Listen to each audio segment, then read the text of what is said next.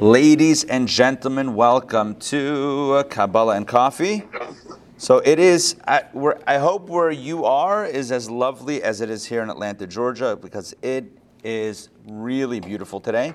A great day to hang out and to enjoy Hashem's beautiful universe. All right, so the topic today is fire, air, water, and earth. Okay, those are not four topics. It's one topic. Those are the four elements, which we'll speak about in a moment. But first, wow. Yes. Oh, maybe not. Not sure if she's here for this or for something else. Adina Malka. Hi, Rabbi. Live and local. How's it? Hi, Matt. Is this where the security camera? Upstairs in the show. Well, good to see you. On the way, you can grab. I thought they also have food upstairs. All right. So, by the way, you could say hi to the camera also, because we usually see you through the Zoom. Yeah, why not? Like this is my Do cameo. a little cameo. Yeah, and playing Adina Malka. Hi, this is my cameo appearance. How are you, everybody? It's great to see you. Bye. You look exactly like yourself. All right. Okay, so I want to speak about two things. First of all, to mention, as always, thank you very much, Dr. Maxey, for sponsoring this season of this year of Kabbalah and Coffee in honor of your mom. May your mom's memory be for a blessing. So today I want to speak about existence, but more precisely, what did this look like before this was here? You with me on this? This is kind of like a question that almost is too difficult to ponder. We believe, the Torah tells us that God created the world. Bereshis, bara Elokim, in the beginning God created, as Hashemayim v'sa'aretz, heaven and earth. God created the world. So what existed before creation? Valid question, right? What existed before? So we know what exists once God creates. This is what we got. This is us and the stuff around us and our consciousness, awareness, time, space, all that stuff. But what existed before? It's a very difficult question to answer because how do you anything that you and I can imagine of what the before looks like is going to be framed through the lens of what exists now. In other words, we're going to use our current frame of reference to then try to conjure up an image or think of what that reality would have looked like before this exists, but using post-existence ideas. So I think that some of us, when you hear me ask that question, so what existed before? What did it look like before? So maybe some of what you picture in your mind, I'm not trying to implant any images, but sometimes a person might picture darkness, just darkness, and blackness everywhere. Just imagine like outer space or whatever it is, and just like nothingness. But that's also something, right? The concept of dark is still something. I mean, it's not light, but it's still dark. Right? It says that God created light, and there was, what does it say? God created day and God created night, which means that even night, even darkness is a creation. So the question is, what's before creation? What does that look like? So it's not valid, it's not fair to use something of the construct of post-creation and say, well, it's probably the emptiest version of creation that we know probably existed before creation, because it's still a creation. So all of this, my point is that we have a very difficult time understanding what exactly pre-creation reality looks like. And we have a very difficult time understanding this because there's really no way that we can wrap our heads around it. Because how can you conjure up, how can you imagine, how can you picture something that is completely outside your realm of picturing? I mean, even when we think of, this is just giving a random example, even when we think of life on other planets, right? Like what would, alien life look like? Well, we've come up with a lot of creative things, but it's all inside a certain box. It's all of these images that we have of like aliens and Martians and whatever it is, they're all based on stuff that we've seen, stuff that we know, and we just make it look a little bit crazier, right? A little bit. I find it interesting, just again to give another random example, and just stay with me on my examples. We're going to eventually get back before creation, don't worry. But another example that I've thought of recently is they're coming out. All the car manufacturers are coming out with electric cars. Which understandably, right? Electric cars is that's the future, or even the present. So that's all the car manufacturers, from the classics, Toyota, Honda, to the fancy, like the Lamborghinis or whatever. I think Lamborghini. Anyway, everyone's coming out with electric versions of the car. Even what was it? Dodge, the F-150. Is that Ford? Sorry, my bad. Ford F-150. Clearly, I don't own a truck. But anyway, Ford F-150, right? Even they now have an electric version that's coming out soon, right? So everyone comes up with electric versions. And what I find fascinating is that for whatever reason, there's this almost this understanding, not spoken, not agreed upon behind closed doors, but this understanding across the board that if you're making an electric version of a vehicle or making an electric vehicle, it's got to look a little bit more futuristic. You just have to make it look more futuristic. Look like it's coming out of, like slight science fiction movie. So whether it's Elon Musk, Tesla's Cybertruck, which looks like straight at, I can't even describe it, like basically a triangle on wheels, or whether it's just don't throw a rock at the window. If you saw the press conference, you know what I'm talking about.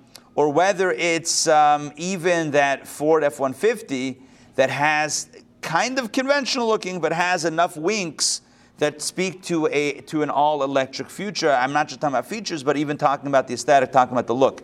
My point is that even as we're imagining a future, an all-electric vehicle future, we're still taking design nods from the present, because all of this is just to bring another example of how stuck we get in the status quo or in what we know, and it's really hard to get out of that and to really start with a blank slate.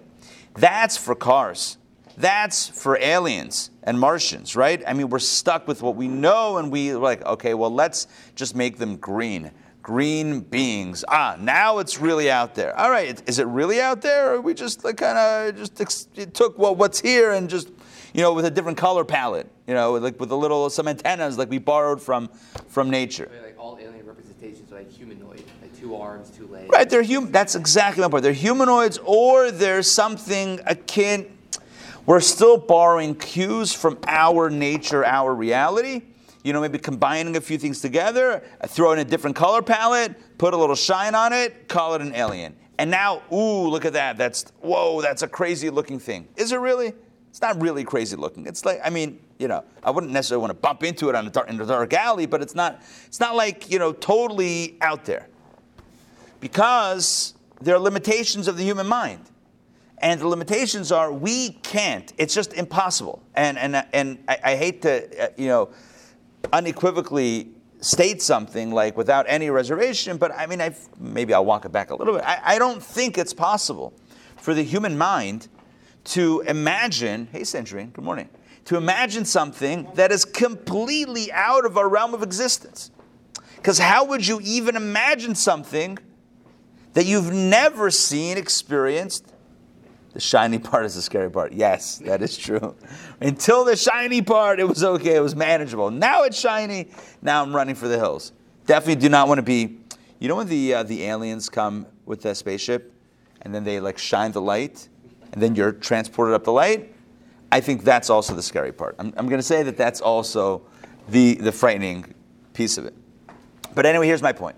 Because I want to make sure that the core idea is focused on. And the core idea here is that we have inherent limitations that are born of our reality. Our reality is so strong and so present that we cannot imagine something outside of that reality. We cannot imagine a reality that is somehow, radically different. And when I say radically different, I don't just mean radically the way marketers use the word radically. Oh, come, this is radically different. I mean like truly radically different. We can't imagine. So getting back to the creation narrative. God creates the world, and God creates the universe, the world, etc., and we're here. Okay, great. What did it look like before? What did it look like BC, before creation? What did it look like? There's no way that we can imagine. But, and here is where I'm going with this. There is one element in existence. This is the big idea. There's one element in existence that perhaps can give us a little bit of a clue as to what things looked like before creation. What is it, and what, and how, and why, and what am I talking about? So this is a topic that we've covered before, but it may be in a bit of a different angle, but it also applies here in a very strong way, as we'll see in our text today as well. And that is the element of fire. Fire is an otherworldly reality. And when I say otherworldly, I mean almost pre-creation reality. Now, you might be thinking, what are you talking about, pre-creation? Literally, fire is of this world, right? We cook with fire, we create bonfires, we might have in our pockets little what are they called? Lighters, thank you, very good. Lighters that make fire, right? So we can produce fire. What do you mean fire is of another world? As I've explained many times before, and it's an important thing to know because it's a powerful Kabbalistic idea. Fire is so radical that it completely defies all created convention. Everything in creation expresses existence. Everything in existence essentially declares, I exist, I want to exist, and I want to exist even further. I want to continue to exist in a more existing fashion. That's what existence states. This is true in everything. Everything has gravitational pull, at least on our planet. Everything exists and settles in and takes up space. That's the law of existence. However, there's one exception, and that's fire. Fire is the only element that expresses, even as we see it, non-existence. Where do we see this? You take fire, and again, I've shared these examples many times before, but in this context, I think it's very powerful. You take a candle, and you hold it, vertical, straight up, and the flame is pointing up. Take that same candle and turn it sideways. And guess what? That flame is still pointing up. Take the candle and turn it upside down. Flame is now at the bottom. Guess what? That's going to burn your hand because it's burning straight up. The fire goes up. It's the craziest thing. It's the wildest thing. It doesn't actually make any sense. It doesn't make any sense. Because everything is subject to the laws of gravity. You take water in a cup and you start emptying it out. Where does it go? It goes down. It doesn't go up. I mean, I understand if you're on a spaceship somewhere, right? You can pour and things go up or things go to the side. I get it. Fine. It's a different class, right? The Kabbalah of space. We're talking here about this world. This world, you take fire, and no matter what you do to it, no matter how many times you try to trick it into going somewhere else, it's still very dutifully pointing upwards. And it's a pella, it's a wonder. It's what's going on here? How is that fire? Why is that fire pointing up no matter what I do with it? What else in existence does that? I have a mouse here. Yeah, it's pointing up. Now it's to the side, now it's down. I'm not being fought, nothing's fighting. I take water, take liquid, pour it, it's going down, it's not going up. I take a ball, I take an apple, Newton, whatever it is, I drop it, it goes down. What thing in existence do I take and put down and it goes back up? It's mashugah. It doesn't make any sense. Fire is very bizarre. Fire is the one thing in existence that defies, in this physical planet that we can utilize, touch, see, etc., experience, that doesn't follow the rules of nature. Doesn't. Furthermore, let's continue. Furthermore, when it comes to fire is bizarre. Fire is also bizarre in the fact that it, as I've said before, it doesn't want to be here. How do I know this? Because fire always destroys what you attach to it until that substance is gone, and then it burns itself out. In other words, it's driven toward non-existence. Its existence is driven toward non-existence or to unraveling the tethers of its own existence. What other item, what other element on planet Earth undoes itself? It's unbelievable. Everything is all about propagating its species. Everything wants to make itself more present, more known, right? More relevant, more here, more existent. Everything wants to be more. And fire doesn't want to be here. Somebody once said that fruit is the greatest scam. Fruit is the greatest scam perpetrated on us by the trees. 100% a scam. It's a con. Fruit is a con. Think about it. In my front yard, I have a peach tree. You've heard me talk about this before, right? I have a peach tree. By the way, I'm hoping for a good year. Looking good? I don't know what I'm looking for, but it's looking good. Went to neighbors away. Huh? No, keep the squirrels away. No, it's the squirrels. Got to keep the squirrels away. Huh? When do you expect the future? I don't know. I wish I knew more about the how this works. Here's what I know. I saw a few weeks ago. I saw little buds coming. Now I looked at it yesterday. Shabbos morning is when I kind of pay attention to this. I don't know why. It's just the thing that I do. So I saw yesterday morning a lot of leaves. I think that's a good sign. I hope it's not just this year you get leaves. That would be very disappointing. I want peaches. That's what I want. I'm not demanding peaches. That sounds very demanding. But we're holding out for the peaches. But it's a scam. Straight up a scam. Listen to this. You ready for the scam? Yeah. Here is why fruit is the ultimate con perpetrated on all of us by the trees, and we still haven't figured it out yet. But I've cracked the code, and I'm here to share it with you. Rabbi, You ready? Yeah. I just saw recently, I think it was in Chabad.org, that isn't there some kind of special prayer for fruit-bearing trees? Yes. Oh my gosh, you are so right. In the month of Nisan, so Donna said, is there a special blessing? Yes. On fruit-bearing trees, when they're blossoming and budding, you say a special blessing only this month. So you have to find a fruit-bearing tree. I wonder where there's one. My house. You guys can come over. I researched to see what was it. Yes. In Atlanta, you got peaches. You can say, we've had people that drive over to our house, and everyone gets out and they say a blessing. There you go. I know there are more trees in Atlanta that are fruit-bearing trees. I'm just saying, if you're in the hood and you want to stop by and say a bracha, let me know. We'll arrange it. It doesn't have to be bearing at that moment as long as it's a fruit-bearing tree. I believe that if it's budding, I don't think you actually have to see it, but maybe, I don't know, I would have to look it up, but maybe another week or two. Back to our story. So fruit is a scam. Why is it a scam? Okay, look, trees, here's how it works. Trees want to reproduce and have more trees. Trees want to propagate their species. It's the reality. Trees want to beget more trees. That's the premise, right? The premise is a thing wants to bear more things, new things, wants to continue its species. That's its nature. Here's the problem with trees. You ready? What's the problem with trees? Problem with trees is that they don't move. You with me on this? Which means that if they drop their seeds, what's going to happen? Another tree is going to grow. The next generation tree is going to grow where? Same place. Right in its place. And that means the kids are never leaving the house. Are you with me on this? That means the kids are never leaving the house. The tree can't move. The kids can't move. Nothing can move. Yes?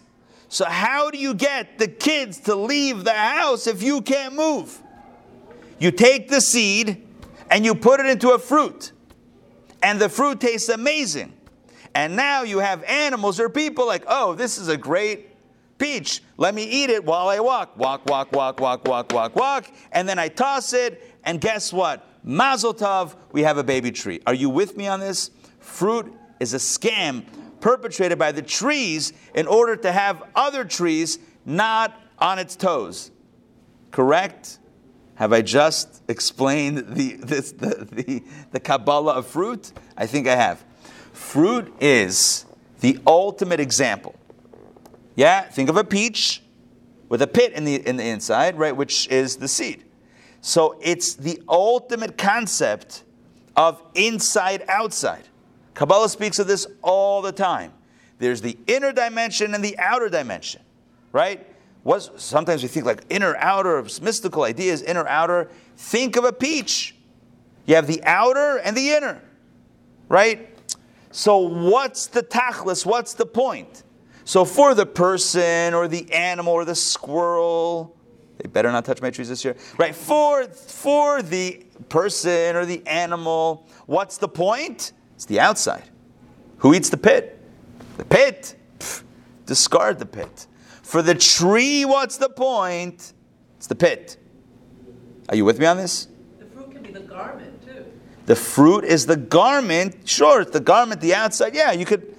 And the inside is what's really relevant. The tree wants to bear more trees. It's part of the nature. Look, science would call it its evolutionary. I don't know what science would actually call it. I don't know the language, but its evolutionary nature would be to propagate its species. Judaism would say Hashem, God, embedded within trees, right? The nature to continue propagating its species. So whether it's self-induced or whether it's divinely induced, doesn't actually make a difference. But the point is this. The point is that there's the fruit on the outside, the seed on the inside. For the person eating it, the main thing is the fruit on the outside. For the tree, the main thing is the seed on the inside. That's what it wants. It's like, you throw a Purim party. You have great food. And at the party, you read the Megillah. What's the fruit? What's the outside? What's the inside? Right? So people come for the socializing and the food and the music. Great. But what's really the core? Sorry for revealing my hand or our hand. The core is you do a mitzvah. That's the core. Right? To throw a party, there are other parties. You don't have to go to a synagogue for a party. The whole point of the outside is for the inside. Right? The whole point is for the inside. The whole point is for the seed. That's where the meaning is. That's what the tachlis, that's what the objective is. So when it comes to fruit, are you telling me that a tree bears fruit for kicks?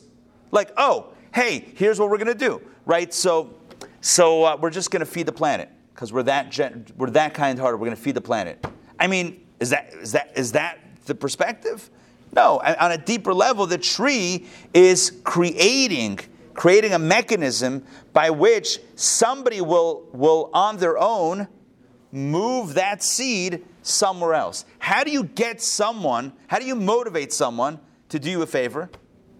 By making it worth their while. So you're like, I need your help. I want you to take all of these seeds and move them around. I'm sorry, I got to run. I'm so sorry, I got to run. I got really important.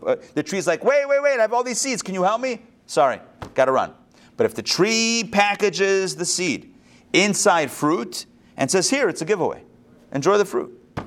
Now you willfully, gladly take it. You take a whole bag of them. You eat it. Disperse. Win-win. Are you with me on this? It's a win-win. Yes? Not for Eve. Not for Eve, right. Well, the forbidden fruit is something else. Do not touch. Do not pass go. Do not collect. Right, so that's that. So here's the point. I'm sorry. So Yeah. where do non-fruit-bearing trees fall? How do non-fruit-bearing trees exist? Relate I don't know. One tree at a time. Develop this. But I was also thinking. Listen, I'm trying to crack the code here on the scam. So, one scam at a time. But the tree can also take pride in producing something of its own merit. Yeah, of course. Yeah. And I don't. Right. So Don is saying, just for everybody online, the tree can also take pride in creating something beautiful, something tasty, something that benefits others altruistically, without an agenda. Yes. Fine, but I prefer to look at it as a scam. No, okay. But there's also an element that benefits the tree, and benefits its ability to propagate and to generate more trees. Right? Trees propagate trees. Oh, Yaakov is saying wind. Yeah, other trees that are non-fruit bearing. So the wind helps disperse whatever it needs. No, I meant the purpose of the fruit, non-fruit. Oh, purpose of non-fruit bearing trees? I don't know. Maybe I haven't thought about it right in this moment. But here's the point. point is that everything in nature, when you think about it, wants to exist and further its existence, even the trees. There's a whole mechanism in place for the trees to be able to further its existence by packaging the seeds and fruit and something tasty, so that we'll go ahead and move it around and do its job, and in that way, keep the species going. Because everything wants to exist. The one thing that doesn't want to exist is fire. That's why we're talking about this, because fire is the anomaly. Fire is not a fruit tree.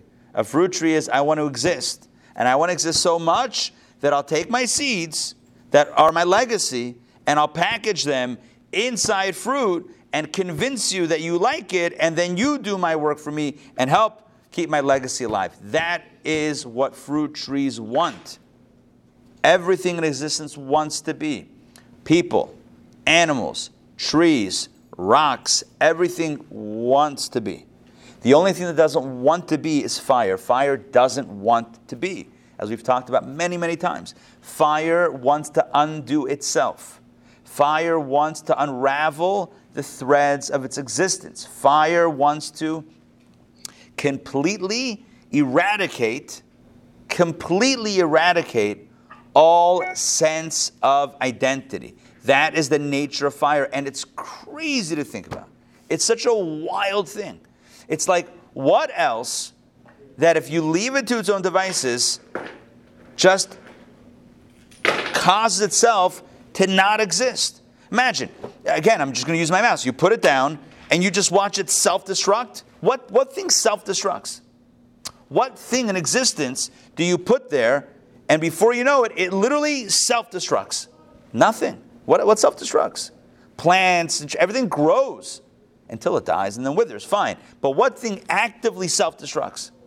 Fire.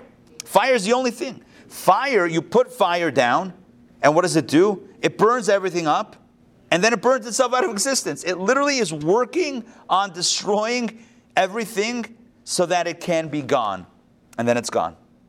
You put fire on a piece of paper. Yeah? Take a piece of paper. Yeah, you light it on fire. Light the corner on fire. And it burns because you forced fire. You struck fire into existence. You forced it. Fire also doesn't come naturally. You have to strike something. It takes force. You had to force it into existence. And now it's here. Now what does it want to do? It wants to be gone. So it burns. Whatever it's touching, it burns. It gets rid of. And then it gets... Rabbi, can't we also say it maybe wants to be bigger? Like if we look at the concept of a forest fire, you know how it spreads? Yeah, explain.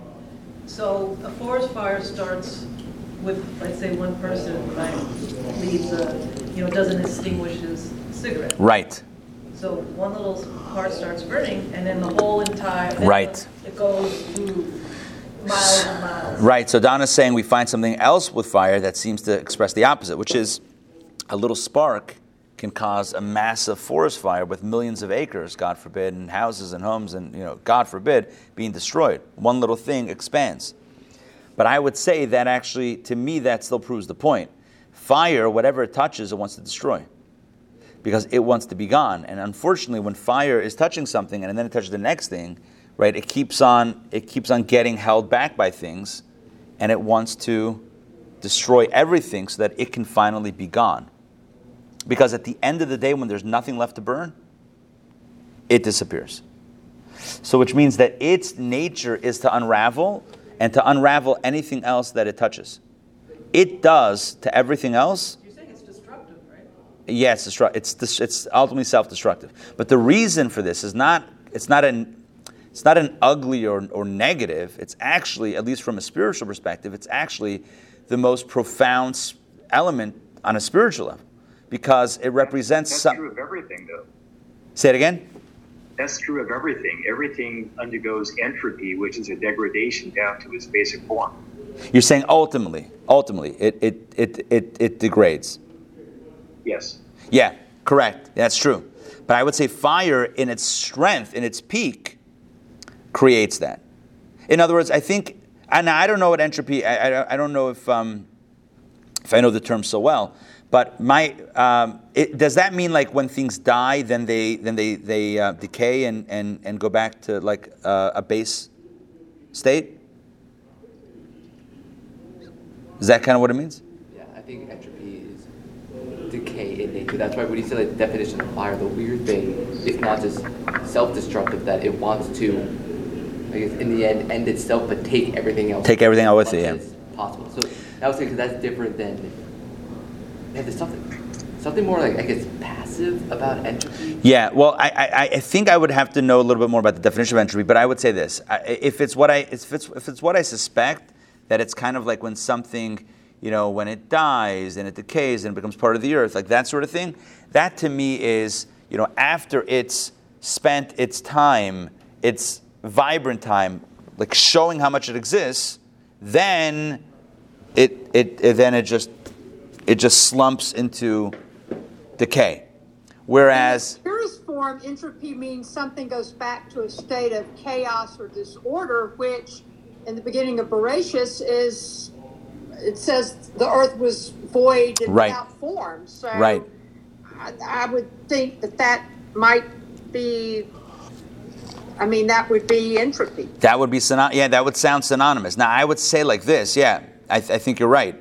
And I think that where fire is different is that fire is actively accelerating this process, at the height of its own power. That's what it's trying to do. In other words, the end result of everything is kind of going back to that state of unraveling. In other words, everything ultimately will unravel.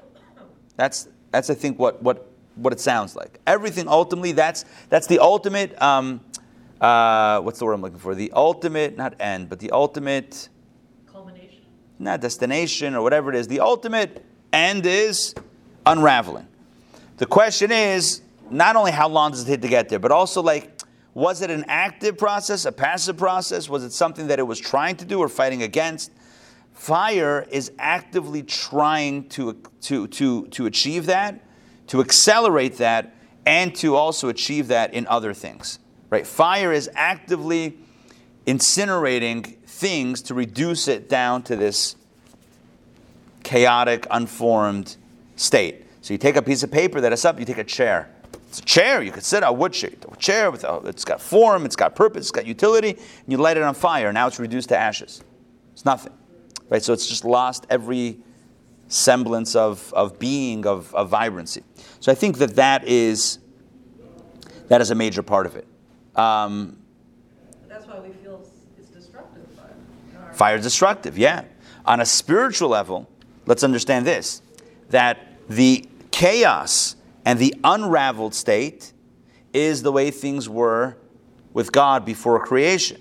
The notion that things exist, that things have identity and shape and form and utility, all of that is the created reality, which sometimes can stand and push up against the divine reality, right? Because whose reality is really real? Is it God or us? And so what you have here is thus a spiritual understanding of the destructive force of fire. So whereas on a very on a plain level, we would say, yeah, fire is destructive. It's a negative force. On a spiritual level, we would say, yes, no one's excusing the destructiveness of fire. But looked at spiritually, what's it actually doing? It's unraveling it's unraveling the substance, the form of existence, and taking it back almost to a primordial state of unexistence, which is, again, one way to look at it is aligned with that holy space. Is that why the ashes of the red? Could be, yeah. I mean, there's different indications, different symbolisms for the ash of the red heifer, but yeah, there is this spiritual in Kabbalah, and as we'll see today, literally inside. Fire represents an unraveling of existence, which touches on a level of spirituality that exists pre-existence, or that exists pre-existence, that stands pre-existence. So it's almost like fire is a symbol of a reality that precedes defined existence, because fire is not defined. Fire doesn't stay put. Fire doesn't stay in existence. Fire moves and it undoes everything. Fire doesn't want to be. So fire, therefore, is symbolic, as we'll see in a moment, of the world of Atzilut, the highest spiritual world that exists pre-creation. It's a realm, it's a world on the one hand, it's something, but it's not something of the created order. It's not something that wants to be. It's a spiritual, it's a godly realm, and thus the most apt analogy is the world of Atzilut is fire. Fire and Atzilut are combined, which we'll see in a moment. But Yaakov, jump in. So when we have the eternal flame, the Ner Tamid, is that trying to fight against the fact that maybe spirit is sometimes overcome by, the might of the world, and then I also had an insight as to why God fired up Nadab and Abihu. He became incensed with him. Yeah, right. Okay. All right, let me focus on the first point. So your first point is the Ner Tamid in the synagogue, the eternal flame. The Ner Tamid is a symbol. It could be a symbol of the soul, Torah, God, spirituality, right? Judaism, and it's really all of the above. But I think what you're getting at is the core, which is that fire is a very spiritual symbol. Fire is an extremely spiritual symbol. It expresses that which is not tethered to our reality.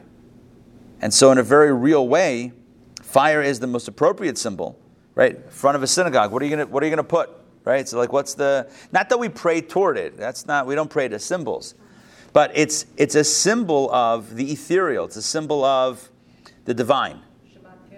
Shabbat candles, right? We light Shabbat candles before Shabbat. It's interesting because Shabbat candles serve a dual function. On the one hand, on a practical level, think about it. Shabbat candles were initiated thousands of years ago. Shabbat candles existed at a time when there were no lights. When there were no electric, light bulbs, electricity and light bulbs.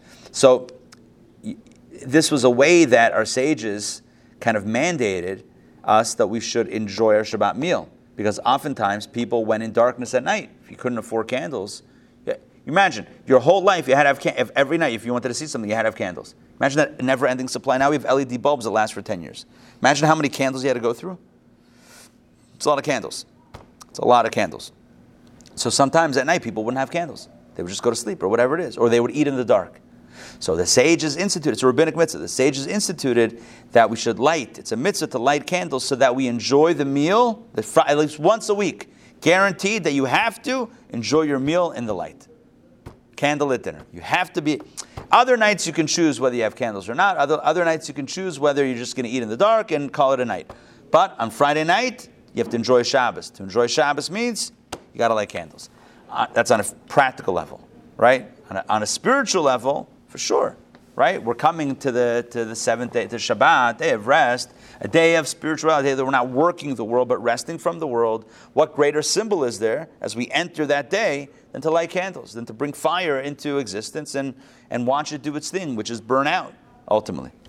By the way, one thing you'll only find in Jewish stores are maybe not only, but I think, like these little candle holders, like the foil things. When you burn your candle all the way down, then it shouldn't cause any problems, right? Who else burns candles all the way down? It's unheard of. People light a candle, and an hour or two later, a few hours later, they extinguish it. Who lets candles burn all the way down?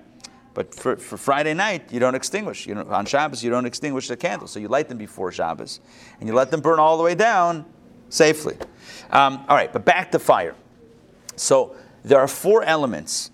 There are 4 major classifications of elements in the natural universe. Now, this was something that the ancient philosophers, both Jewish as well as general philosophers, spoke about. This is something that the mystics spoke about. So it's something that's very pervasive in what I would call ancient thought. Now, today, I know we have a periodic table with many, many more elements. There's been some work among scholars to connect all of the elements that we know how they fit into the four categories, the four ancient elements, and how they're really, those are major categories, and all of the elements that we know are subcategories of those major elements. But I'm not very familiar with that. I know work has been done in that regard, and things have been written in that space. But that's not really, I don't want to take a deep dive on that level. But what I do want to talk about are the four original, like the OG four elements of the world, of the universe. And what are they? I mentioned them before. I mentioned them in the subject of the email. Fire, which we talked about. Air, or wind. Ruach. Ruach is like wind. It could also mean spirit, but it doesn't mean spirit in this case. It means like wind or air. Water and earth. So in Hebrew it's Eish, fire. Ruach, air, wind. Mayim, water. And Afar, which means earth. Or Afar is like earth. Yeah, earth. Dust? No, Afer is Afar. Yes, it could also mean dust. Yes. That was the word I was looking for. Yes. It's earth or dust. Like dust of the earth, it's like it's the dust, i.e. the earth. Yeah. So those are the four elements. What Kabbalah does is Kabbalah takes these four elements and plots them along the chart or the map of the four worlds that we've been speaking of the last few weeks. So Kabbalah speaks of, I think I started the class yesterday last week with this. It's not like there's God and us. There's a continuum.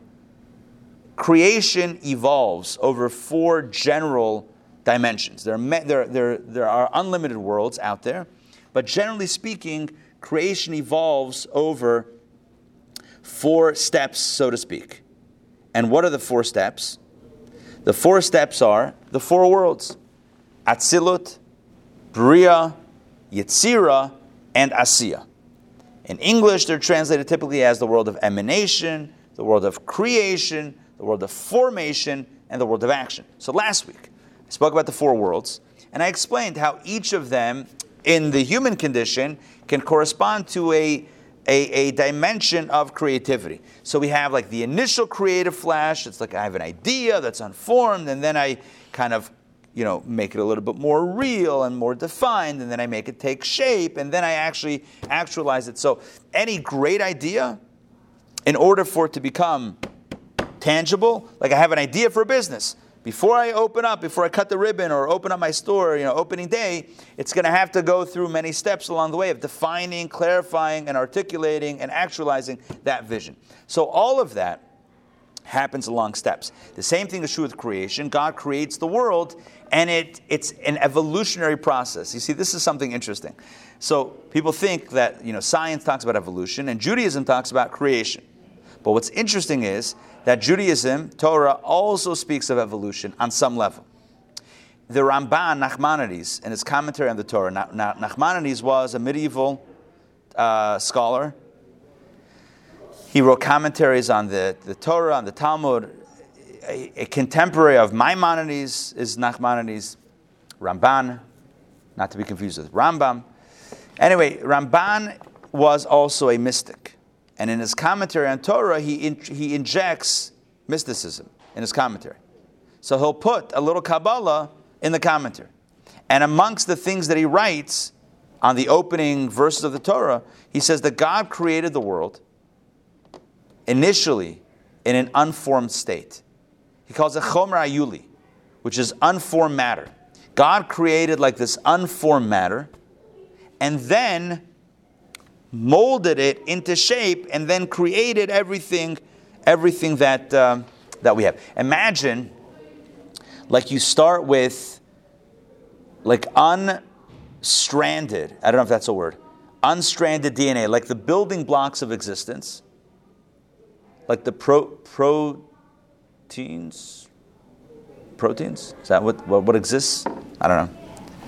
Anyway, whatever exists, whatever the soup amino acids and proteins and whatever it is, imagine the soup of life, so to speak. Imagine you have just the broth before anything is formed. It's hard to translate. It's called Chomer Hayuli, which means Chomer means matter, but Hayuli is It's actually apparently a Greek term or something, or borrowed from Greek. It means unformed, unshaped, unarticulated matter. So it's like this primordial soup of potentiality. That's kind of what God, this is the Ramban says, that God initially created that, and then formed it and shaped it and concretized it to the point that God created everything, which means that it's not like zap, you have a tree, zap, you have an animal, zap, a human. No. First you have the Chomer HaYuli, the unformed matter, the unshaped soup, undefined, ingredients, and then it evolves over a series of steps, and he derives this from the verses, and it's a really fascinating piece to look up. Today you can find everything in English, I'm sure. So you can look up Nachmanides on the opening verse or verses of the Torah, and you'll find this comment where he explains this. So the point is, and by the way, he is, and I mentioned before, he was a Kabbalist, and so this follows the train of thought of the mystics, as that God creates in an evolutionary way. It's not like God and us. It actually follows a pattern. Now, could God have just created us out of nowhere? Sure. So why does God kind of evolve it into being? One of the answers given, which is fascinating in Kabbalah, one of the Kabbalistic answers given is that so it allows us to work our way back up to the source. Because if it's just God and us and this unbridgeable gap, impossible gap in between that only God can jump over, we can't jump back. But if God lays out the steps, are you with me on this? Conceptually, rationally, and also practically, if God lays out creation in a Ila Va'al, cause and effect manner, where something, you start with this, and then it evolves to that, and then that evolves to that, and that evolves to that, and that evolves to that, then it makes a little bit more sense. Then it allows us the opportunity, conceptually, and then also practically, to be able to somehow climb that ladder to get back to the source and have a relationship with God. Otherwise, it would be an impossible gap. That's what it says. That's what the mystics say. So what's the point over here? The point is that the world of Atzilut, which is the highest of these spiritual worlds, the world of emanation, is a world, but it's not really a world. It's not even the unformed soup mass of the world. The Chomer HaYuli, what Nachmanides speaks about as the unformed, but it's the substance of existence, but it's not yet formed and articulated, that's Bria, that's the second world. Bereshis bara Elokim, in the beginning God created, he says, what is bara? Not created cows, God created the soup that will eventually evolve into cows. That's what he says. Now God guided that process. The process didn't just happen on its own. God guides that process. And how long does it take? Listen, in the Torah it talks about 6 days. There are many scientists that talk about how 6 days or this or that or the other. I'm not weighing into that. But that's what the Torah says. But in Nachmanides says that bara, create, is not creating the finished product, but creating the building blocks. And then that unfolds from there. So that's the second world. So what's the highest world? What's the world of emanation? Pre-building block. You with me on this? It's pre the building blocks. So then why is it a world? It's the most subtle expression of potentiality that could exist, but before that potential even exists. That make sense? How do you even articulate these things, right? It's like impossible to articulate. But it's like if we can conjure up in our minds, and we're limited because we exist in a world of existence. So how do we imagine a world prior to existence? Good luck. That's how I started today's class. But if we can try to imagine before, not only before concrete existence, but even before the basic building blocks, the basic amino acids or whatever it was, the basic soup of existence even existed, right? That there was also a realm that is complete potentiality, a realm of potential. Because before potential, that's not even a world. What is that? That's just God. The first world is emanation, which means there's something. There's something, but it's not something. Good luck figuring that out, right? What's the third and fourth world? The first world is emanation, where you don't even have anything yet. It's like a dream. It's like a vision. It's like bring it back to last week's class. It's like the creative idea that is not even articulated as a potential idea. It's like you have a creative flash of like, oh, I want to do something, or I'm excited about something, but you don't even understand that you can't even self-articulate, let alone to someone else. So that's Atzilut. Atzilut is like that first emanation of something, but it's not even something.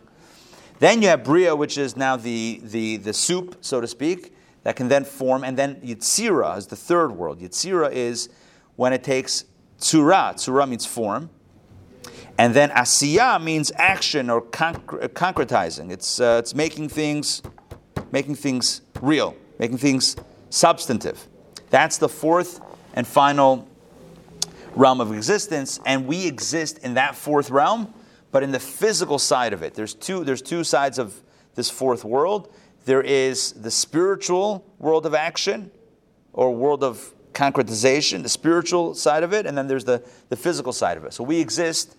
The bottom half of the fourth world, fourth realm, that's where we exist. That's where everything that we know, everything that we can see, all the planets, all the stars, all the galaxy, the solar system, everything that we can see and experience and know about, all is the lowest rung of the fourth world. But above that is Yetzira, which is angels and other things that take form of the spiritual realities. And then you have Bria, which is like the primordial soup, if you will. And then you have Atzilut, the highest world, which is not even a world. I mean, it's a world. It's like an unworld world. What the mystics do is they... number 4? Huh? If Yetzira is number 3, what is number 4? Asiya. Asiya. Yeah. Like oseh, like make. So the mystics take the 4 elements, fire, air, water, and earth, and they plot them along these 4 worlds. 4 worlds, 4 elements. They line up. Fire corresponds to the highest world, the world of emanation. Just like the world of emanation is an unworld world, it's not a world. I mean, we call it a world, but it's not a world. Like it's not a creation is already world 2. It starts from world 2. So what's world 1? Emanation. What is emanation? Not creation. Emanation is still the source. It's like emanating from the source. It's still like part of the source. It's still like the idea in your mind before you even can articulate it to anyone else or yourself. It's like still part of the origin. So that's Atzilut. Atzilut corresponds to fire, or fire corresponds to Atzilut. Now I know fire is fire. So fire is the fire that I have right here. I lit candles, Shabbat candles, and I'm looking at the fire. That's Atzilut? No, it's not. It's not the world of Atzilut, but it symbolizes the world of Atzilut. Why does it symbolize? It's all about symbols. Why does it symbolize Atzilut? Because just like Atzilut is the unworld world, in other words, a world that doesn't exist within the constraints of worlds as we typically know them, not even the primordial soup of existence is the definition of this world, Atzilut. It's even higher than that. The same thing is true with fire. Fire is the only element, and that's how we started today's class. Fire is the only element that is all about undoing itself. It's all about non-existence. Just like Atzilut is non-existence. And then you have the next element, down, is air. Air is not substantive. Air, now I know when wind is blowing, you feel it. But imagine there's no wind. Imagine there's no wind. You walk outside, and it's a calm day. Right? Is there air around you? Yeah. You feel it? No. Can you touch it? I mean, you can kind of feel it. You can kind of feel it. I'm feeling a little bit resistance. There is a little bit of resistance. But it's like it's invisible. It's like it disappears. It's like it's not. It is, but it's also a little bit not at the same time, right? It is and it's not. It's like air. It's like we don't see it. We see through it. It's like it's a very weird thing. So the mystics say that's a good analogy or a good symbol for the world of Bria, the second world down. So now it's not Atzilut. Atzilut is fire undoes itself. Fire unravels. So that's like Atzilut. Atzilut is the world of emanation. That's like it's not even the stuff that's going to then get more concretized. It's like unraveled. It's before the stuff. That's like fire. Air exists. You can feel it. but it's not so substantive. That's perfect. That's Bria. That's the first world of creation. The world of creation is like that. You can feel something, but it's not so tangible. It's not formed yet. It hasn't taken shape. Water is the next one down. Water is the third element. Water is like the world of Yetzirah. It takes form, it takes shape. Water also is cool because it takes the shape of whatever vessel you put it in. Right? You put it into a cup, it takes the shape of a cup. Put it into a bowl. Put it into a square vase with your flat, it takes the shape of a square. Water is water is substantive, but it doesn't exert its own ego and says, this is where I am. You with me on that? It needs a vessel. It's fluid. It's flexible, which indicates that it hasn't been concretized yet. It's symbolic of a realm that's not fully baked yet. It's still open to the possibilities. It's still in formation. So again, we have three of the four elements. Fire is fire. Not only is it ethereal, not only is it like air. Air is also ethereal. It undoes substance. It unravels itself and others. So fire is like Atzilut, the world of emanation. Then you have Bria, the first world where there's something. It's like air, but it's still undefined. Completely undefined, that's air. Then you have Yetzirah, the world of formation. Now you have something, and it's formed, or it's being formed, but it's still open, it's still not fully baked. Liquid. Perfect. Liquid. And the final thing is earth. The final element is earth. What's earth? Substantive. It's not air. It's not water, which is still fluid. You can feel it. It's substantive. It has form. It has shape, and that's it. It's stuck. It's got its thing. That's the earth. So we have earth from below to above, reversing the order. Earth, water, air, fire. Those are the four realms. So again, these are the four elements that the ancient philosophers spoke about. These four elements combine to create everything in existence. So like a book, for example, would have all four elements inside of it somehow. It would have an element of earth, water, air, and fire. And you say, well, hold on, I don't see any, it's not liquidy, I don't feel it. It means on some level there's some moisture. I don't know exactly how to define it, how the ancient philosophers defined it. But there are these four elements inside of everything in existence. And what that means in Kabbalah is that when you have something in your hand, when you're touching something, when you're looking at something in existence, and I'm noticing the art has been removed. You guys notice that? No. Huh. Okay. But when you're touching something right in your hands, you are holding on to something that is a product of all four worlds. Does that make sense? This is the end product, but it's imprinted with all four dimensions. So yes, the most immediate thing that you're touching is the earth dimension of it, the concrete dimension. But as something that has evolved through all four states, it doesn't lose those prior states of evolution. It doesn't shed those prior definitions. It retains the memory of those prior states of being. And so when you're holding something in your hand, you're holding a book in your hand that is concrete. It's of this world. It's concrete. So it's of the earth realm. It also has the water. It also has the air. It also has the fire inside. It's got a little bit of everything, because if it's here, it must have undergone all of the other dimensions. Like we said last week. Last week we spoke about these same concepts, but focused on creativity and the creative process. Just like we would say that when somebody, speaking of art, which is no longer here, but when somebody creates a work of art and it's on, like painting on canvas, you see it, you see the work of art, all of the steps of creativity that the person underwent, they're all there. From the initial chaos of what could it be or how could it be, to the articulation of what it should be, to the to the motions of everything is there. It's not just a painting. All of the previous steps are somehow captured in this. So everything that exists has all four dimensions in it. Primarily the earth dimension. Unless you're holding water, in which case that's probably the water dimension. So everything's got definition, and everything has its way of being. Okay. This will be a great introduction to help us get into. This will be a great introduction to get us into today's reading. So we are up to Discourse 19. Let's pass these out. Okay, take this, please. And Donna, thank you very much.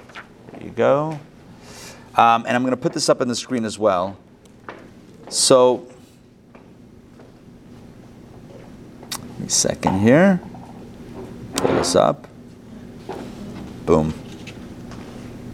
What we're going to do now in today's text is contrast the highest world, the world of Atzilut, with the lower three worlds, the worlds of Bria, Yetzira, and Asiya. In other words, how do we contrast the world of emanation with the three lower worlds of creation, formation, and action?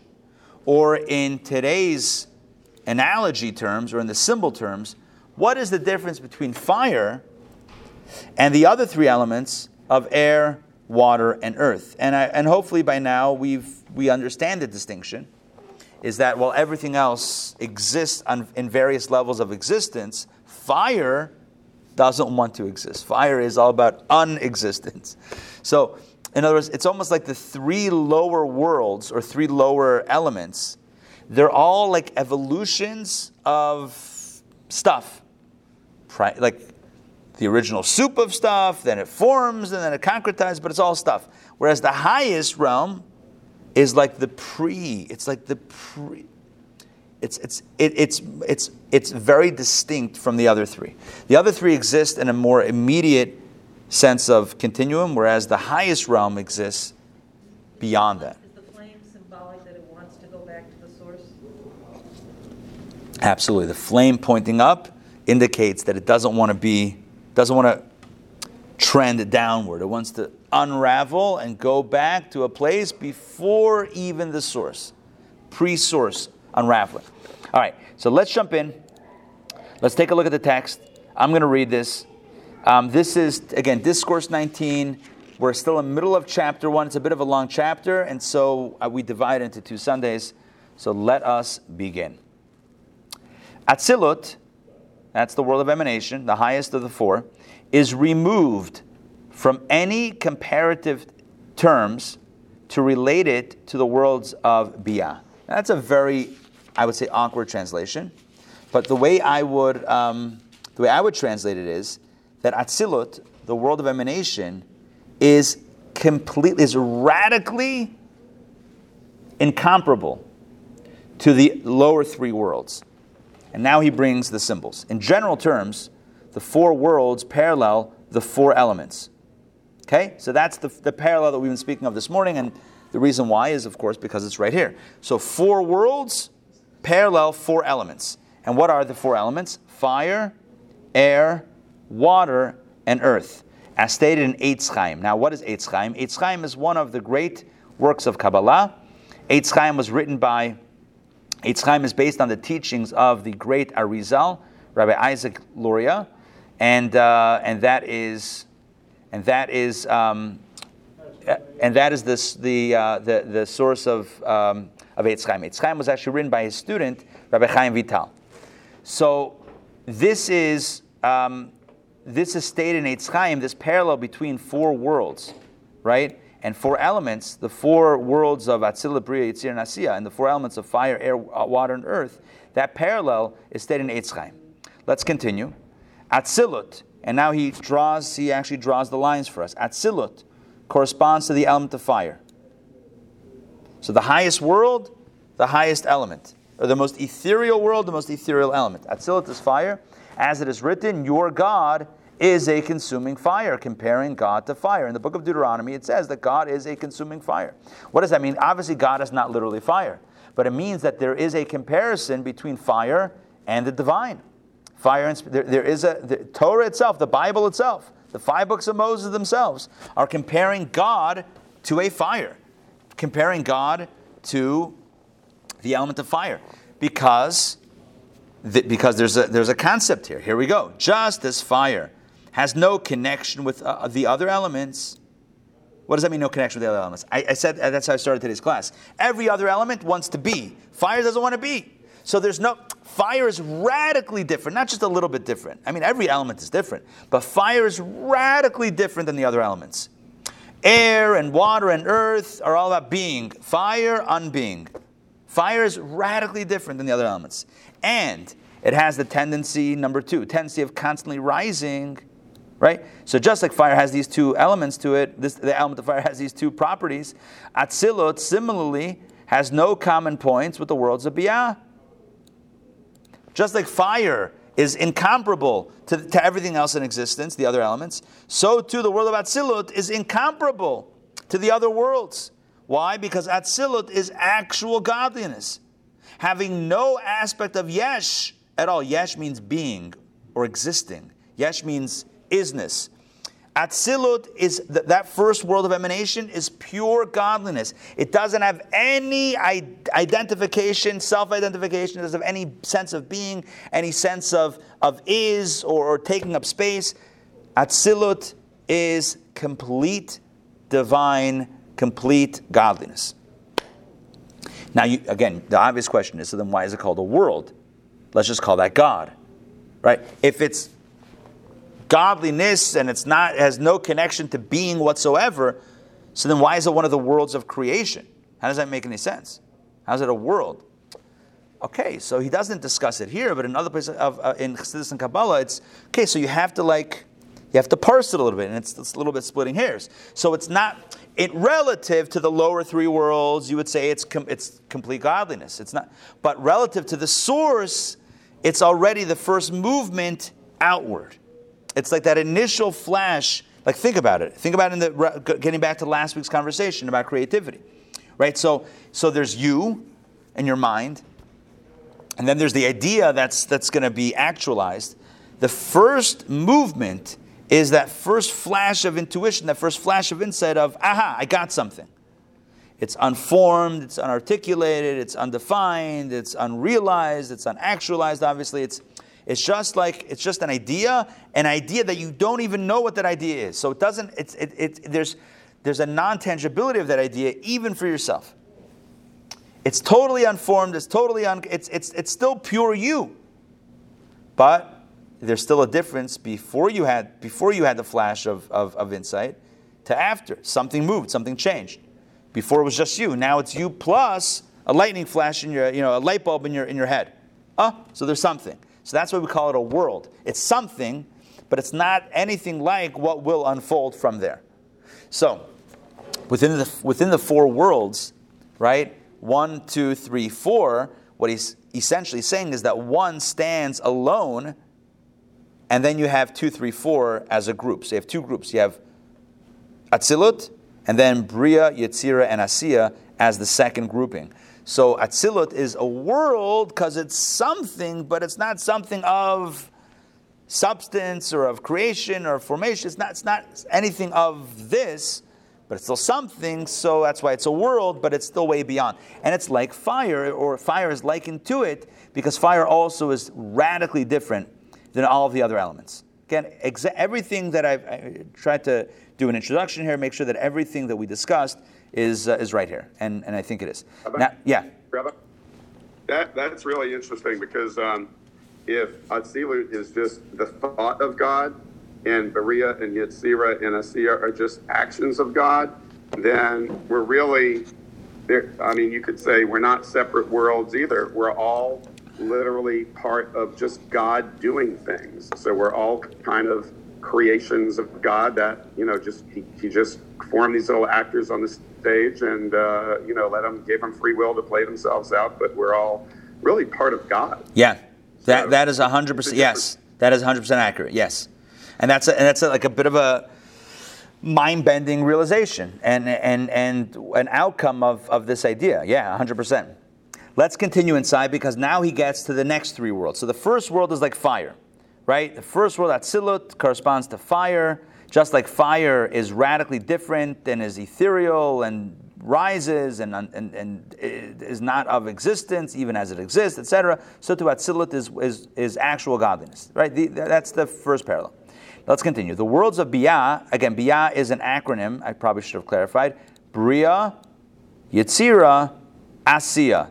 Those three letters, B-Y-A, Bria, Yetzira, Asiya, the three lower worlds, begin with Bria, right? That's that word, are the first appearance of Yesh. That's the origin, that's the beginning of isness. The beginning of somethingness is with the world of Bria. Hey, welcome, good to see you. This is indicated by the word. So again, Yesh means something. Yesh means some form of being, even if it's not what we see here, concrete being, but it's the origin, even the soup of being. This is indicated by the word bara. Bara means create, right? Bereshit, bara, in the beginning God created, as Ramban. Ramban Nachmanides, the aforementioned comments in the verse. Bereshit, bara, in the beginning God created. Right? That's what Nachmanides says. If you look at footnote 340, this is a quote from Ramban. God created all the creations from total nothingness. In the Hebrew language, we do not have a term for creation ex nihilo other than bara, created. In other words, the notion of creating something from nothing is only a divine power. No one has ever created something out of nothing. It's impossible. Everything that we create is from something. You reformulate, you formulate things out of something. You create, you use chemicals, you use elements, you use something to create something else. So we don't actually create, we can call it create, but we don't actually create something out of nothing. Only God did that when He created the original primordial soup of existence. He created that out of what? Nothing. Because if something else existed before that, then that would have been the primordial soup of existence. Are you with me on this? Right. So the initial building blocks of existence were created from nothing. They didn't always exist. They created from nothing. That's Bria. That's bara. That's what God creates. That's the initial origin. That's the initial iteration of creation. Is that, and that's really what creation means in the biblical sense. Bara, create, doesn't mean you took wood and you created a chair. That's not called create. Create means you took nothing and you created the first building blocks of existence. So because of this unbridgeable gap, this is fourth line, second paragraph.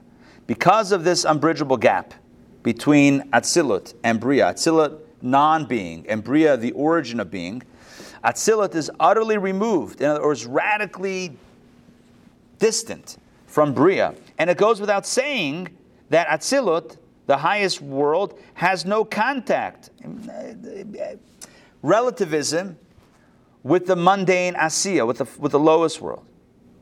Okay? So Atzilut, the highest realm, is radically different, radically removed, so to speak, distant from our physical reality. If Atzilut, look, the difference between Atzilut and Bria, Atzilut is a divine realm, right? Nothing exists. Nothing even source of the stuff. The soup doesn't even exist, right? The amino acids, nothing exists. Even the spiritual stuff. God exists, but nothing of this created reality. Bria is where it starts to exist, but the difference between Atzilut and Bria is almost like an impossible gap. Only God can go from one to the other. Can you imagine from the source, from Atzilut to us, to the concrete? Whoosh. So God exists, but not the spirituality yet? Not the spiritual origins of this stuff. Of this. God's own spirituality exists, but it's like human development also. We have the same idea. Like we're first aware of self, and then we're aware of others. It's like there's first God, and then there's God plus. And that is a radical step. That's a radical step out. So here's the kicker, and here's the punchline. We're about to get to it. So he says that if Atzilut, if world 1 and 2 have like this immense gap, this immense gulf, can you imagine the distance between 1 and 4? Even more unbridgeable, even more radical. For this reason, and here we get to the punchline, and it connects with the previous weeks that we've had, that we've been discussing this. For this reason, the beneficence, that means the blessings. Remember Rosh Hashanah, Yom Kippur, we got blessings, and it's decided what we're going to get. But it's decided in the world of Atzilut. Which means there's nothing to do with here. The blessings that were allotted on Rosh Hashanah, Yom Kippur in the world of Atzilut is radically distant from our pocketbooks, right? For this reason, the beneficence, as it stands in Atzilut, has no vestige of physical form of chesed of the mundane world. It's completely distant, completely, radically different than our mundane reality. Rather, an effusion of chesed issues forth to Knesset Yisrael without express condition. And it is divided through the 5 severities that we've explained the last few weeks for the individual recipients, but it is all still in a state of spiritual kindness at this stage. Not just spiritual kindness. Atzilut, world of emanation, spiritual kindness. That means not even related to the origins of creation, which is the next world down, Bria. It's still Atzilut. So it's something, but it's not something that's even on the train in this way. And in order for this last paragraph on that page, on page 274, and in order for this supernal chesed, the Atzilut chesed, to become energy and material beneficence, in other words, tangible, in terms of children and health and prosperity, like literal gelt, literal health, literal nachas, right? How does that happen? It is through the investment of Malchut, of Atzilut, into Biyah. It has to go from Atzilut into Bria, Yetzira, Asiya, into all of the other worlds. At the end, this is a little parenthetical, at the end of Igeret HaKodesh, which is one of the sections of the book of Tanya, in the epistle beginning, Lahavin Masha Koto B'Pri Etz Chaim, that's the Hebrew title of that discourse, it states that even on festivals, Chesed of Atzilut is completely invested in Chesed of Bria, and vivifies the physical world through passage by way of Chesed of Yetzira and Asiya. This too is properly called investment, for otherwise it cannot affect the physical aspects of this world, which means that even on the holidays, when things are elevated and the consciousness and creation is elevated, on the festival it's not just a celebration. Woo, we're celebrating Passover, the Exodus, oh, it's a party. We eat matzah. No, there's an elevated spiritual consciousness that happens. Everything is elevated. Even in that elevated state, you can't get directly from the source to this world. It doesn't go from Atzilut to us because we're elevated. No, it's got to go through all the steps. Even on a holiday, it's got to go through the steps till it becomes concretized, till the chesed, the pure kindness, the blessing becomes materialized. Take a look. Let's continue to 246. On ordinary weekdays, not a festival, not Shabbat, it is by complete investment in chesed of Yitzir and Asiya. So on the holidays, it passes through all the realms, but maybe it doesn't get as stuck. But on ordinary weekdays, oh, you better believe it. Chesed, the chesed of Atzilut, the kindness, the blessing of Atzilut, the highest realm, is invested in chesed of Yitzira, and then it's invested in Atzilut. It actually makes that, it travels downward and becomes invested before it goes to the next level down. But it's also through the union of Zun, of Yitzira, right? It also happens through Zun. Zun is Zah and Malchus, or Zah and Nukva, which means the 6 midos, the 6 divine attributes, chesed through Yesod, and the Nun, which is Nukva, refers to Malchut. So it's through the union. In other words, these are a little bit more advanced mystical concepts, but the point is that there's an investment, there's an investiture that happens in order for the energy to come down. It literally is enclosed in one level before it goes to the next level. So it goes step by step by step. It's a process of moving downward until it reaches our reality. There's an investment. There's a methodical investment. Why? Because for investment in Chesed of Yetzira alone is insufficient by itself. Since Zah of Yetzira is not yet in any category being a source for the flow of Chesed of Asiya.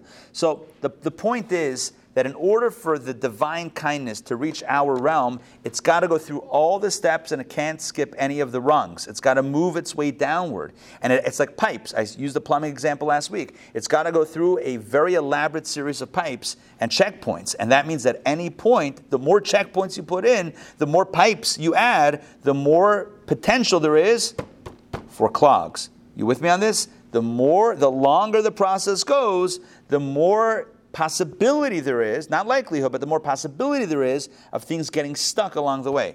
If you have just 1 to 2, it's a little bit easier to ensure that it gets there. But if you have 1 to 2, within 2 itself, it's got to go through here, and then there, and then there, and then there, and then it goes to 3, and then here, there, and then 4. Now you're dealing with a lot of checkpoints. And that's the reality, right? Vitality for Asiya could not issue from it, could not issue from a pure state of chesed or zav Yetzirah. Rather, the flow proceeds through malchut of Yetzirah. It has to go through that malchut, that last level of Yetzirah. In the very light of zav, Yetzirah becomes contracted. So, again, Zah and Nukva, these are higher level concepts, but Zah refers to chesed through Yesod, those 6 dimensions, and then the Nukva is Malchut of Yetzirah, but it's got to go through all the stages of the third world of Yetzirah before it gets to our world. It can't just bypass that and just quickly go through it. It's got to go through all those steps. And in Asiya 2, let's continue the last paragraph. In Asiya 2, which is our realm, there must be the union of Zun, Zah, and Nukva, which means Chesed through Yesod, and Malchut of Asiya. It's got to go through those steps, all those steps. The primary force for the emergence of a yesh, which means a being and an entity, and a separate matter must be from Malchut kingship, for there's no king without subject. So everything's got to go through Malchut of one level before it gets to the next level, before it steps down to the next realm of existence. Then, and only then, beneficence flows into the physical Asiya below. Notice he says physical Asiya, because there's also a spiritual Asiya. As I mentioned before, there's 2 realms. So only then does it flow into the physical Asiya below and to our realm according to the requirements of each day. Through the midah of that day, that means the attribute of that day, of the 6 boundaries of Biyah. There are 6 dimensions of Biyah. In general, the 6 dimensions or boundaries are north, east, south, west, and up and down. Right, those are 6 dimensions. You make a cube. There's always 6 dimensions, right? Right, left, front, back, up, down. So Biyah, which is marked by time and space, also has 6 dimensions. These 6 dimensions are manifest as 6 days of creation. 6 dimensions, 6 days. Shabbat is outside of the box, so to speak. Anyway, that's a little bit of Kabbalistic geometry. So the 6 days are the 6 boundaries. All divisions come from the 5 severities of Atik. And so what we've hit today is a lot of pure Kabbalah, which time does not allow me to really break down, but it's nothing radically different. It's just Kabbalistic terminology of like articulating the different levels, but it's all the same thing that we've been talking about the last several weeks, and today as well. And that is that we have this works by an evolutionary process. Things start above and they fall down below. It starts off as pure emanation, creation, formation, action, spiritual, and then physical. And along the way, the divine energy has to step down, step down, step down, step down until it hits here, which means that at any point along the process, if the checkpoint, if that clearance is not given, that blessing, that energy remains locked to that spiritual rung, and we never feel it. Which is why, as we'll explain, I think we're going to start getting into it next week, a practical application of this, or practical, what does this mean for us in our lives? Here's what it means. What it means is that we might have been blessed with something, and it might not have reached our bank account. I don't mean only bank account, but it might not have reached our physical reality. We might have blessings of health up there that are getting clogged or blocked for whatever reason, which we'll get into, that are getting blocked along the way and not being manifest, not opening up to our reality. So what he's done is give us, over the last several weeks, sessions, given us a framework of understanding how this works, how the flow works. Once we understand that, we can understand, okay, so now what do we do about it? And that's what we focus on next week.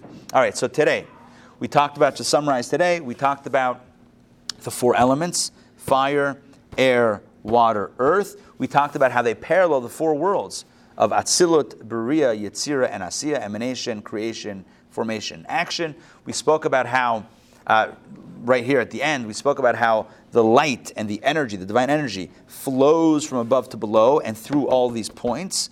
On holidays, it flows a little bit more smoothly. On weekdays, it literally stops down at every point along the way. And in order to proceed, the implication is that it has to be let through, or it has to kind of make its way through, which sets up a scenario where not everything that's been allocated to us might reach our physical reality. It might have reached us as we exist also on a spiritual level, kind of like people talk about parallel universes, like in a parallel universe, like, I'm wealthy beyond measure. Sure, in a parallel spiritual reality, we might have all these blessings, like up there, so to speak.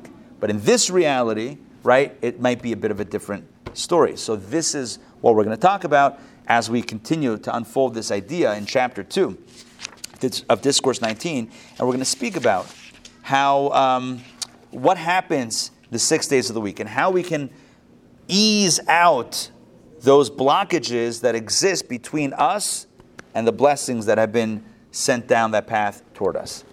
All coming up next week and in the weeks that follow. So a scheduling note. So first of all, thank you for joining. I appreciate it. Hope this has been an invigorating way to start your week on this Sunday morning. Thank you. A quick scheduling announcement. So next Sunday is the Sunday before Passover. We will have, please God, Kabbalah and coffee. But the following Sunday, which is the holiday, we will not be having Kabbalah and coffee. So we have next week, please God, but not the following week. And the week after that, I don't remember if that's still the holiday or the holiday ends on a Saturday night. I think it ends on a Saturday night, which means that Sunday we could be back to Kabbalah and coffee, but check your local listings for more details on that. And check your email. If you don't get the email me so that I can add you to the email list so that you get the email and know what's going on.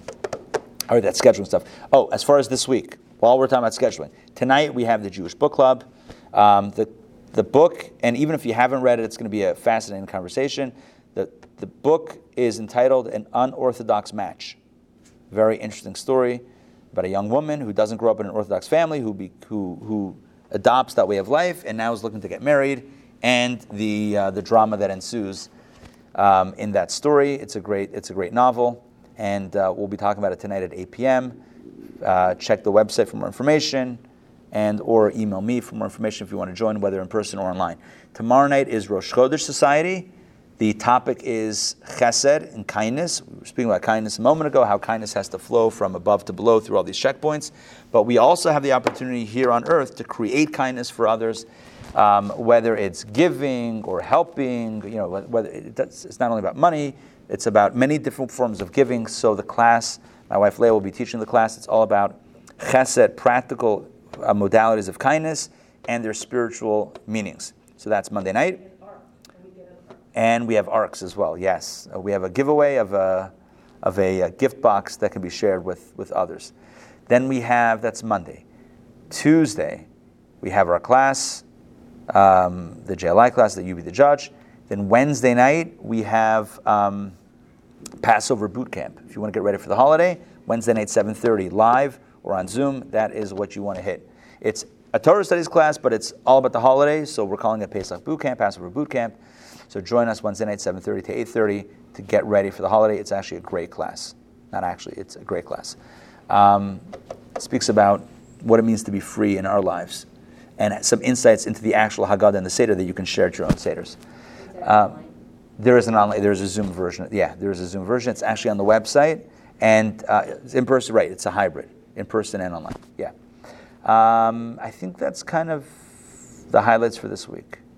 Rabbi, what's the text for the weekly Torah studies class if you want to order that? It's on Amazon, but it's the last session this week of the book. Oh, okay. So we'll have another book that will be for the weeks for starting right after Passover. I mean, you could still get it, but it's only going to be new for this week. But it's on Amazon. If you want the link, email me and I'll email you the link to check it out on Amazon. Okay. Yeah. I think the link is on the RSVP page. Oh, is it also on the website? I think The book link also? Okay. Check the website, intownjewishacademy.org. Yeah, for all this stuff, check out intownjewishacademy.org, and the Zoom link and the book link may be there. Look under Torah Studies. That's where to find it. Okay. Good? Hope so. I know we got a little Kabbalistic at the end. Zun, Nukva, Yichud Zun. Who would sell Overcoming Folly? Overcoming Folly is either Amazon or the publisher, Kahat.com, Kehet. They just did a new edition. This is my original edition, but they just did a new edition. Yeah, so it should be there. You should be able to get it. All right. See y'all. Thanks for joining. Have a wonderful week. And hope everyone's pre-Passover prep is going smooth. All right, take care, everybody. Bye. Enjoy your day. Bye, you too.